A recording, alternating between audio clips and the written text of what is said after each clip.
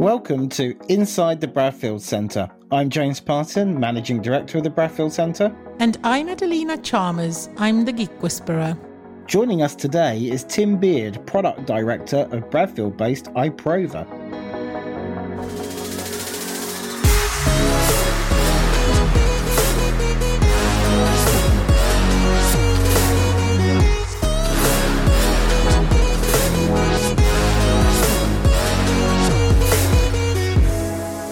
The company Tim works for is celebrating 10 years anniversary this year, and they're the guys who are reinventing invention.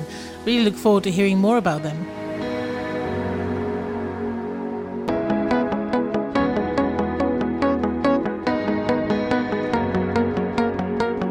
Hi Tim, thank you so much for coming on the show. Can you tell us a little bit about yourself first? Sure. Thank you for having us. Yeah, it's a special occasion for me. I even put a shirt on. A rarity in these days of COVID casual. Yeah, and it's great to be here in person as well, actually, which obviously the podcast listeners can't hear. But so a little bit about me. I started my career, I did an engineering degree at Oxford.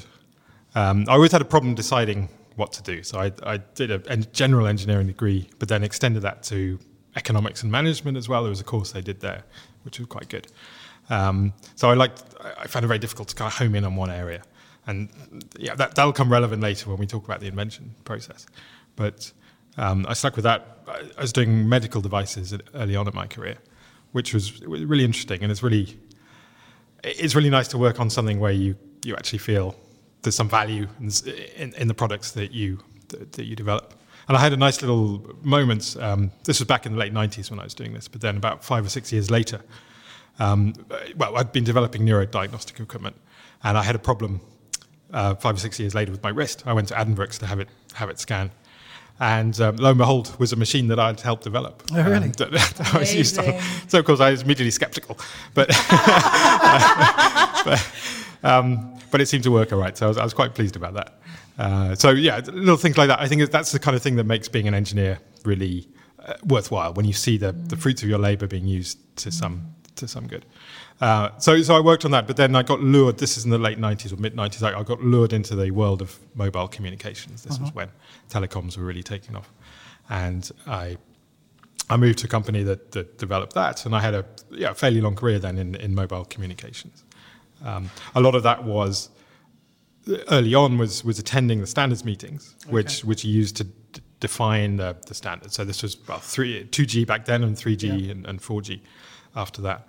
And that was really my the first look at patents and IP. So a lot of the business of going to these meetings is essentially, as you develop the standards, different companies want to put in their IP into the product, because ultimately it's a numbers game. And the companies like Qualcomm or Nokia or Ericsson, who have the largest number of patents, however good they are or bad they are, you get the biggest benefit in terms of the licensing. So they just put them in a big bucket, divide, and you end up paying or getting rewarded based on the proportion that you have in that bucket. So there's a lot of pressure to get all of these on. But as I say, it doesn't necessarily, quantity doesn't necessarily equate to quality. And certainly with 5G, from what I hear, I haven't been involved directly in the patenting process, but it's or in the standardization process. But there's a huge growth now with China and companies there wanting to play a part. So there are thousands of documents at each of these meetings presented, each kind of trying to put in that little spin on that, which is it's an interesting world. It's a very competitive world trying to generate this IP for these standards. But there's huge value once you do it. So I spent a fair amount of time developing mobile phone technologies, and it's nice to know some of the inventions I made back then are in every single phone in the world, and only in a very minor way. There are thousands of these inventions in there, but still there's that kind of feeling that I helped to develop the technology. So that was a lot of fun. But then in about 2015, 2016, 2010 first, I did an MBA at Cambridge. I thought I wanted to move things on a bit. But that's what really brought me into Cambridge. I'd been working I'd worked in PA consulting for a while. Okay. Not as part of PA consulting, but a spin-off company for PA consulting. So that's how I'd been in the Cambridge area, but then I'd moved away again.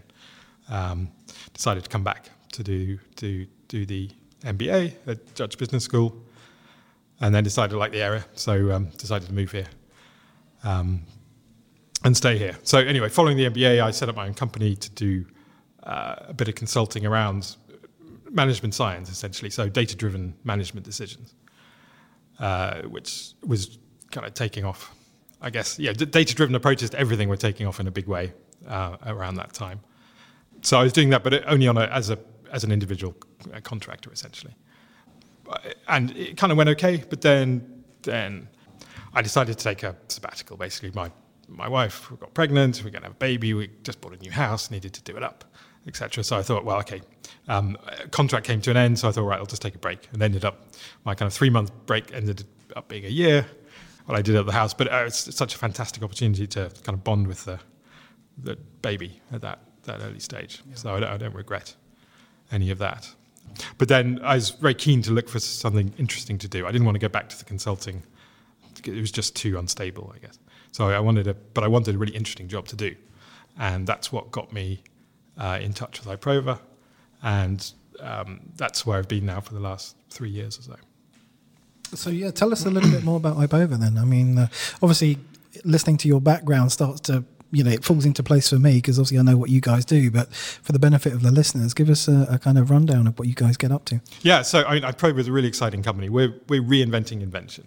And our founder set up the company because he realized that there was this strange mismatch between the world around him, which was everything was becoming digitized and data-driven, and yet the invention, which was so fundamental to underpinning a lot of these advances, was still very much analog in the sense that it relied on serendipity, and there was no kind of certainty about coming up with invention in a timely fashion or who was going to get the inventions and so forth. So he founded Iprova with the idea of taking a data-driven approach to invention.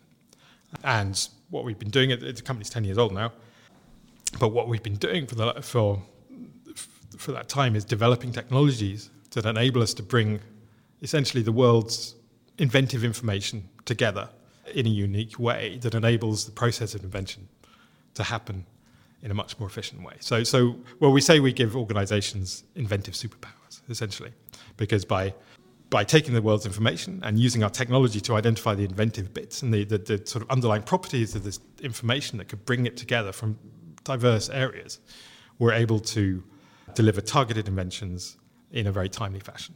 Could you kind of give us an example of a project that you've kind of brought to market that kind of demonstrates this?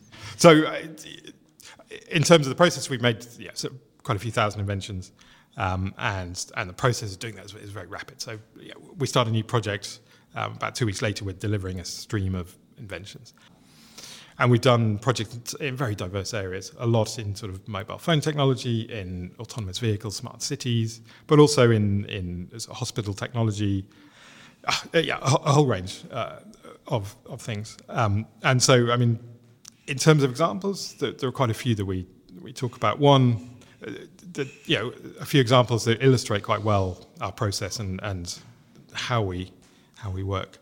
So one area we're looking at was autonomous vehicles and healthcare. Mm-hmm. And these are not necessarily areas that an expert in autonomous vehicles would not necessarily be an expert in healthcare. So finding connections between the two is not something that would necessarily happen quickly or systematically unless somebody was looking for that. But again, using our approach, we can kind of bring together the fact that autonomous vehicles have the ability to move very precisely. So they can control their motion very precisely. They also are very sensor-laden both inside and out, clearly. So they can monitor the state of the passenger as well as the state of the road. Oh. On the healthcare side, there's numerous conditions that can be diagnosed by applying a force to the body and observing how that force acts on the body in terms of muscles. So like multiple sclerosis, Parkinson's disease, and even diabetes. There are useful tests you can perform by doing these kind of force application tests and then monitoring the result of the muscles. Now, if you combine these bits of information together, you can see how an autonomous vehicle can be used to perform those kind of healthcare tests while you're driving along, because it can by controlling its motion, it can apply those forces to your body, and the sensors can then monitor the output of that. So using that as a sort of basic system, that can be sort of foundational to the area of autonomous vehicles and healthcare, and you can start to think around that. Different inventions that can use the same kind of technology to what else could you diagnose by using the sensors within a vehicle and the particular capabilities of the vehicle.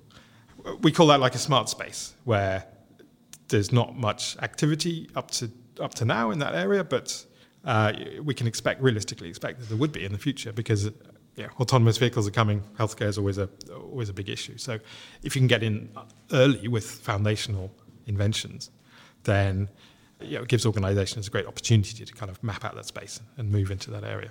Just building on that then, when a client comes to you, is the model one where they're kind of outsourcing their innovation to you, or are you an extension of their existing internal kind of engineering capability? Is it a mix of everything? How does it typically, what does an engagement look like? So there are two main engagement models we have. Our traditional model is that we deliver a stream of invention. So an organisation will come to us with a scope for a project, I don't know, maybe smartphone technologies. And we'll sort of narrow it down a little bit to say, what exactly are you looking for? How soon do you want these inventions to be enabled? What do you want to avoid? What do you want to focus on, if anything? And we set the scope at the right sort of level, so it's broad enough to give you this kind of the ability to come up with diverse inventions, but narrow enough that it's not like, invent the new smartphone type of thing. Yeah. And then we'll go away and we'll sort of train our model, which is based around natural language processing and machine learning technologies, to help sort of find the latest bits of inventive information from the world's information, which may be related to smartphone technology, but often might be related to psychology or healthcare or any other domain that might possibly impact onto smartphone technology. And then we'll start generating a stream of inventions, which we'd present to a team of people within the organisation. And typically the teams within the organisation involve there's an R&D function, often maybe the CTO, depending on the size of the company or that function. And then there'll be an IP function, the patenting side of the business. And then there'll also be a marketing and business function. So working out what is the business opportunity enabled by the inventions. And that's a key part of what we do. The inventions we have bring all three of these things together. So it's got to be technically feasible and technically sensible. It's got to be novel in a patentable sense. Not all our customers are interested in patenting, but it's got to have some high chance of novelty, and that our process and our technologies maximizes the chance that the inventions we come up with are novel. And it's got to have business relevance as well. So all our inventions are presented with a business use case that demonstrates the business value. So it's a full kind of turnkey solution then, rather than just a technology development. Yeah. And so we come up with these inventions. I mean, typically 2 weeks after a kickoff of a project, we'll deliver our first set of inventions. But it might be 3 or 4 inventions. And these will be fully formed in the sense that they include an inventive step, all the technologies that enable it, and the use cases that would give you the business proposition. So we present that. If customers like it, they then essentially buy that, and they then own the IP. We transfer the IP rights to them. We don't actually take that forward and build a prototype or anything. We develop the core concept. Right. That was going to, I guess, feed into my question, which you might have answered then, is like, what's the typical length of an engagement look like? And do you have that kind of ongoing support for once something's developed, but it sounds like you hand it over then to the client? Well, we hand it over, but we do help them at least through to the process. If they want to patent it, then we'll help identify the inventive steps and the novelty that is in there, and also the technical enablement that goes into it. So can I ask you, what sort of companies would ask you to look at autonomous vehicles and healthcare in one box? To me, that sounds really interesting, and my brain is still baffled by that one. And then also, how do companies hear about you? I mean, this is such a niche service. Well, so in terms of the companies we deal with, I mean, they tend to be big companies, so big multinationals with broad bases. So Sony, Panasonic, Philips, Nokia, people like that. All of those companies have an interest in either autonomous vehicles or healthcare, for example. But often it wouldn't necessarily be that they want to combine the two together. It's that we would say, we're looking at the sort of convergence of technology. So we're looking at the progress of technology across this broad spectrum. A big part of what we talk about is the convergence of technologies. There's an inevitable convergence of all of these, as is sort of abundantly obvious with sort of smartphone technologies and, again, autonomous vehicle technologies, sensors, and all of these technologies end up coming together. So there's an inevitable convergence. But the flip side of that is that you're getting more and more specialization within organizations. So because of the extreme amount of information that's available on all these technologies, people are getting more and more specialized. And that leads to what we call the burden of knowledge, where people are so narrow in their, can be so narrow in their focus or their expertise that they find it very difficult to kind of bring in technologies from outside of that domain. What we specialize in is being very broad. And so we don't really compete directly with internal R&D teams, because internal R&D teams will be great at taking their niche forward and developing the state of the art in their particular technologies. What we're good at doing is then bringing these sort of diverse ideas together, which might be diverse in the technology space or it might be diverse in the value chain, but taking bits from different areas and bringing them together. And then ideally we then create these sort of foundational inventions, which the internal R&D teams can then take and move forward into a whole range of additional inventions that around the enablement and the manufacturing and so forth. Yeah, that's really interesting. Because I guess a byproduct of most traditional organizations, especially larger ones that you've talked about, is that byproduct of the organization puts you into those kind of stovepipes, doesn't it? And also you're not really incentivized to kind of think outside the box. You're just given delivery targets to ship product, and you don't have that time to kind of think more strategically or broader, which it sounds like where you guys are coming in and connecting the dots. Exactly, and we do very much plug in at a strategic level within these organizations and offer that service to not just kind of, we do also look at the kind of what are the disruptive technologies, what are the areas, up and coming areas that are going to be interesting to look at in a few years' time. But we actually then populate that space with inventions. So that's what makes us unique, because we can actually generate these inventions. Just to pause the conversation a second and tell you a little bit more about the changes we're making at the Bradfield Centre. We now offer a whole range of new flexible membership packages which support home workers, hybrid home working blended with access to high quality office space and meeting room hire by the hour. Starting from as little as £45 per month, visit bradfieldcentre.com for more information or call 01223 919 600.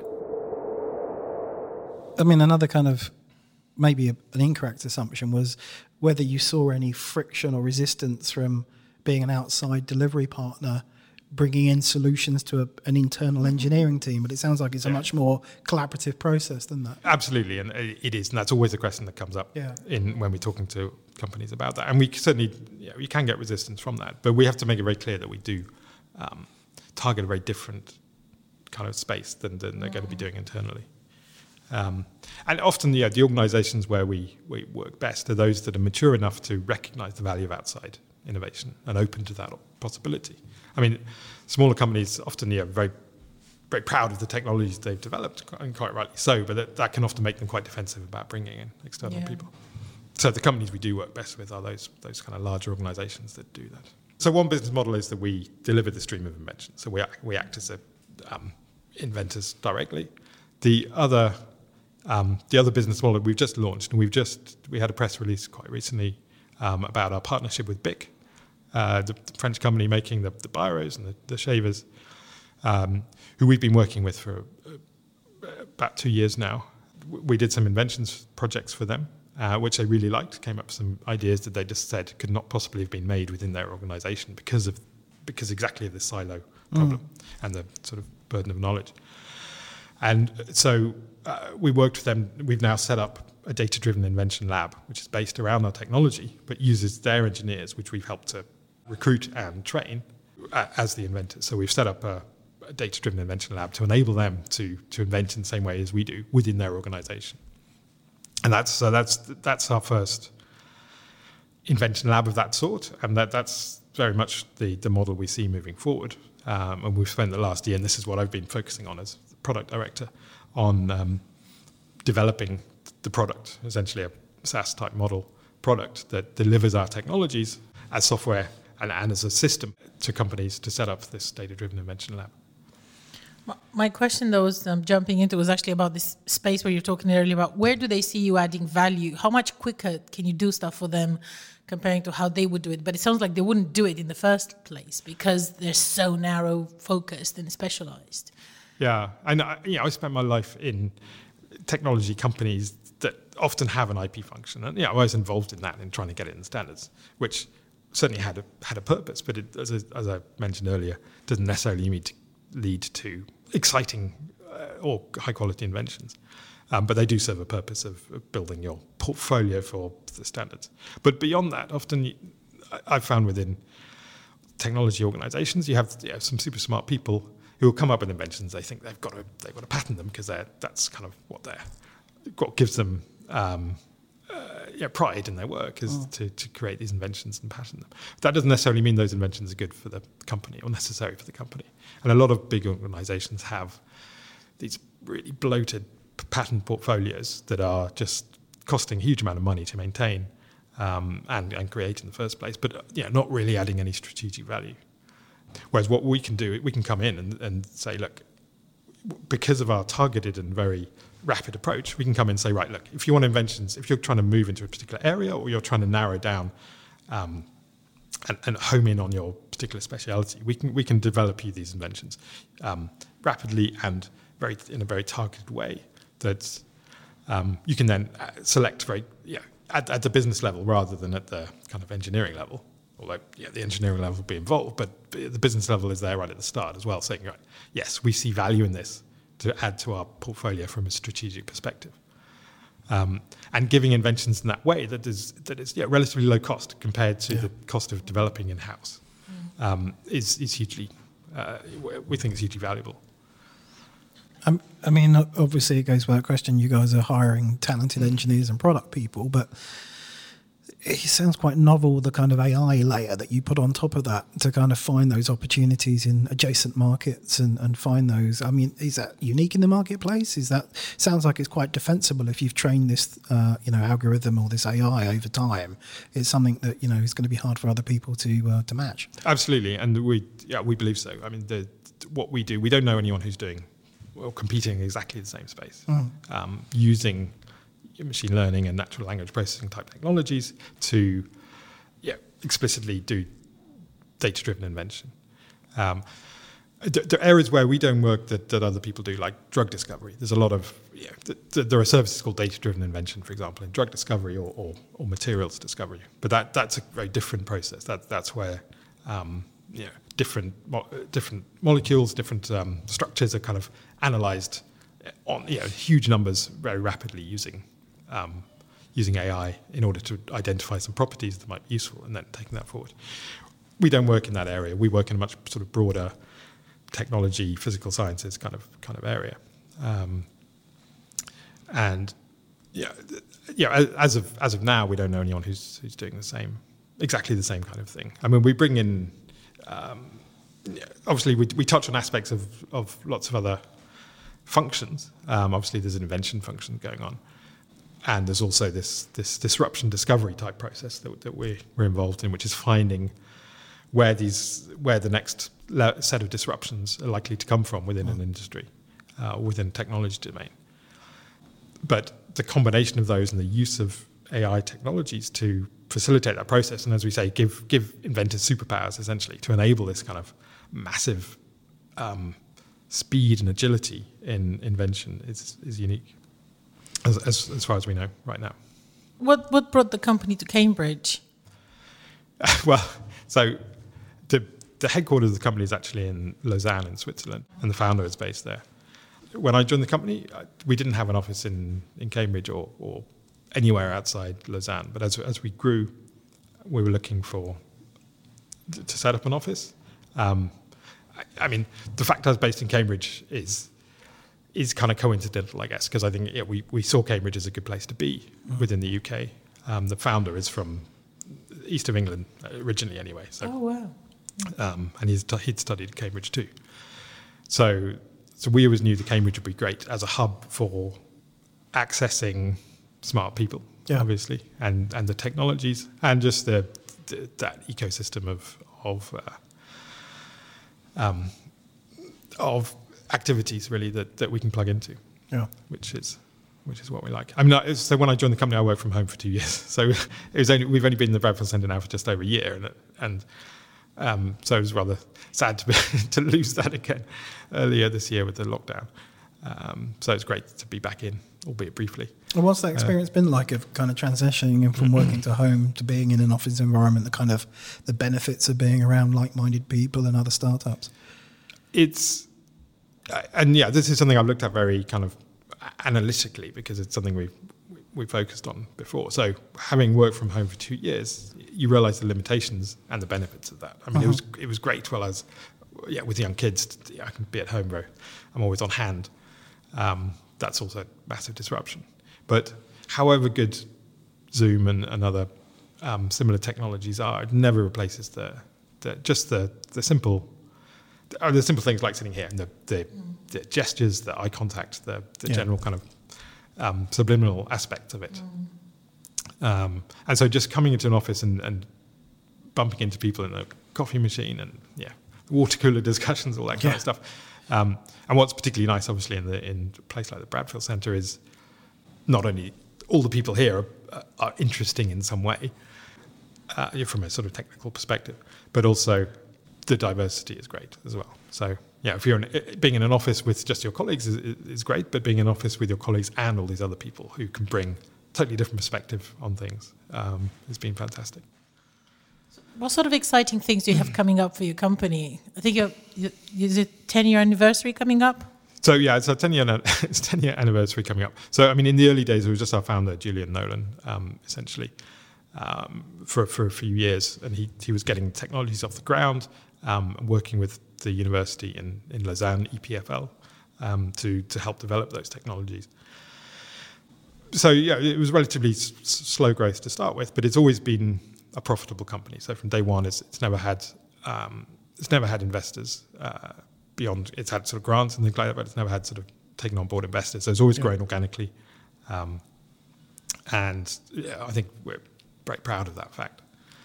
So, but maybe that means it hasn't grown as fast as it could have been if we'd pumped loads of money into it and so forth. But I think as a result, we've all learned how to build technology in efficiently, if you like. So we it makes you honest, I guess. Not having investor money, it makes you honest in terms of what you need, and it helps you really focus. So it helps you focus on what you really need to develop. Yeah. How big is the company now? There's about 25 of us. There's 3 or 4 of us in Cambridge, and we've got an office in London as well,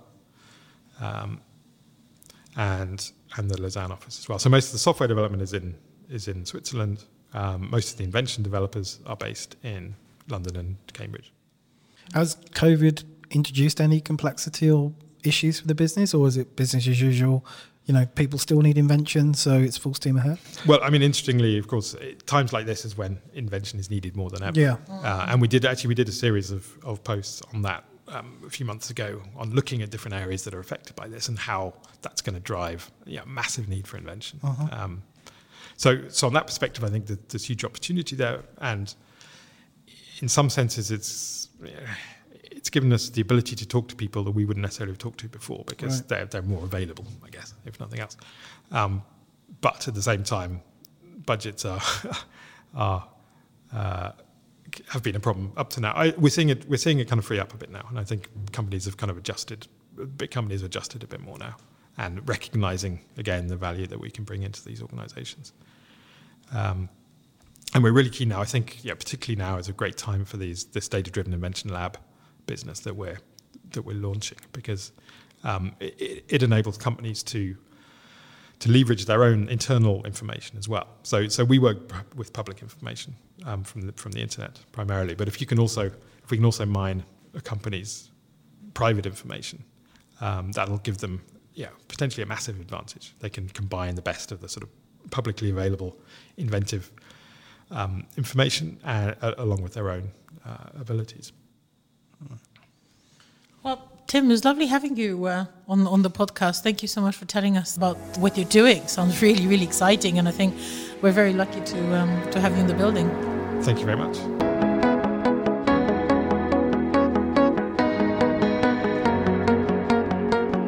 So another really interesting conversation with Tim. I thought it was really interesting, their approach of using artificial intelligence to spot adjacent opportunities in different markets, to find those opportunities for new IP and new inventions. Certainly haven't come across that before.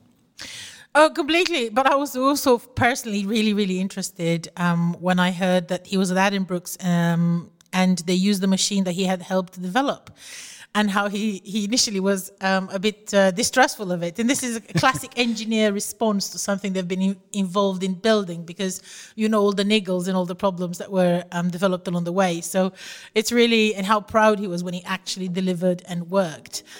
So it's really lovely to hear the impact that he had on the world, and that if anybody uses the same sort of machine at Addenbrooke's, they'll be using Tim's invention. Yeah, and obviously, the tough times we're going through as an economy, just fabulous to hear a local company hiring. So, if you're interested in those roles with Tim, either reach out directly or get in contact with us and we can connect you.